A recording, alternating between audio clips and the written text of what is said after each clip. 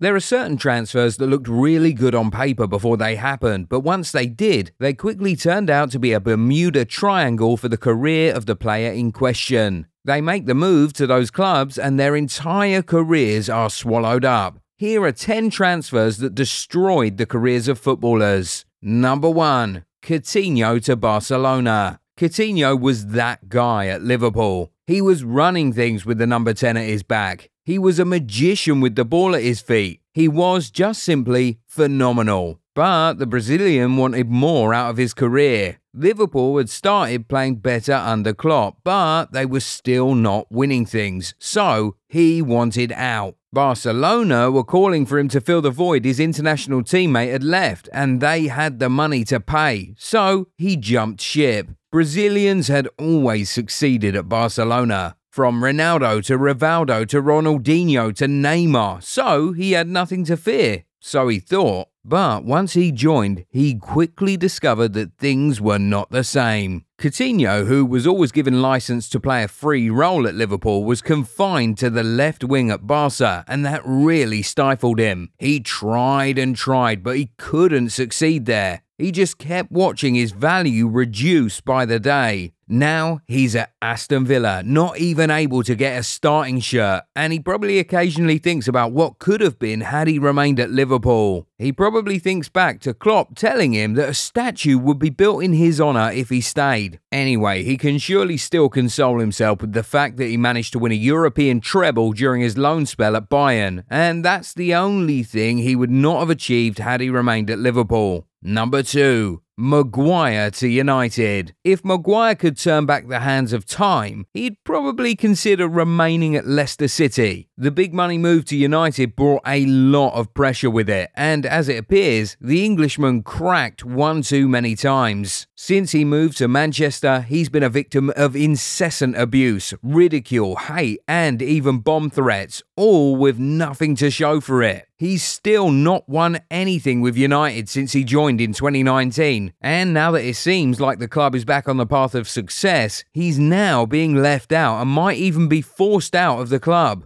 And definitely, at this point, it's almost certain that no big club will be interested in signing Maguire. Number 3. Hazard to Madrid. Hazard's story is very similar to Coutinho's. The Belgian left Chelsea so he could go and win the Champions League, only for Chelsea to win it before him. From the moment Hazard stepped foot in Spain, things have just never clicked for him. If it wasn't a problem of being unfit, it was a matter of being out of shape or the manager just not fancying him. Hazard to Madrid was just such a wrong move because he could definitely have remained at Chelsea where the fans loved him and had gone on to become an all-time club legend. But the Madrid move really affected his form, even for Belgium, which ultimately led to a somewhat early retirement from international football. It's just hard to see Hazard getting another big transfer after Madrid. That is, if he doesn't even just consider hanging his boots up entirely. Number 4. Kaká to Madrid. Kaká was one of the best players in the world when he made that big money move from Milan to Madrid in 2009. He had just received the Ballon d'Or 2 years prior and was still in very fine form.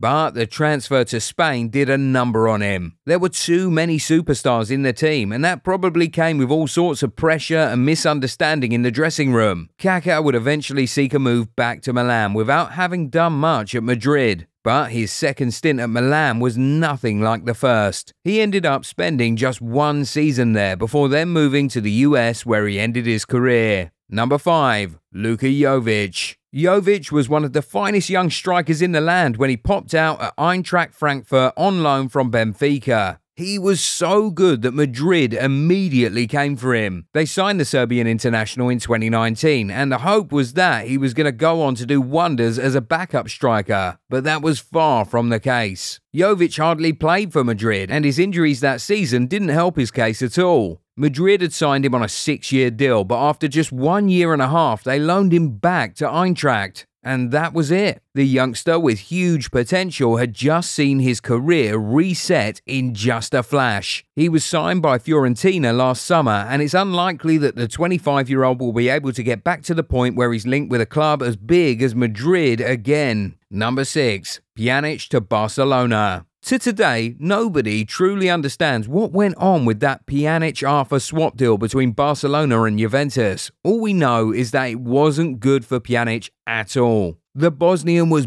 bawling his heart out in Turin, only for him to move to Catalonia and begin to struggle for minutes. This wasn't even prime Barca, but somehow Pjanic couldn't get into the midfield. Ultimately, he had to be loaned out to Besiktas before then moving to Sharjah in the UAE on a permanent basis last summer. It's crazy what that transfer did to Pjanic's career, but doesn't this remind you of one other transfer? Number 7. Arda Turan to Barcelona. Arda Turan was such a baller for Atletico Madrid. He helped them win the league, win the Europa League, and get to the final of the Champions League. The lad was so good that Barcelona just knew they had to buy him. And they did, in 2015. But it was the worst decision ever. The Turkish midfielder moved to Barcelona and just lost his relevance. He was barely playing and eventually had to go out on loan to Istanbul Başakşehir in 2018 before finally going full circle, going to end his career at Galatasaray where he started it. Number 8. Alexis Sanchez to United. Sanchez was a high flyer at Arsenal. He was their best player for some time. No wonder he was widely sought after that period. But when presented with the blue and red pills, he chose red, and that turned out to be the wrong choice. He was way off the mark for Manchester United, and that led to him being loaned out to Inter Milan after just 1 year. Inter would go on to make the deal permanent, but Sanchez was still not able to replicate his former Arsenal. Last summer, his contract with the Italian Giants was terminated and he joined Marseille.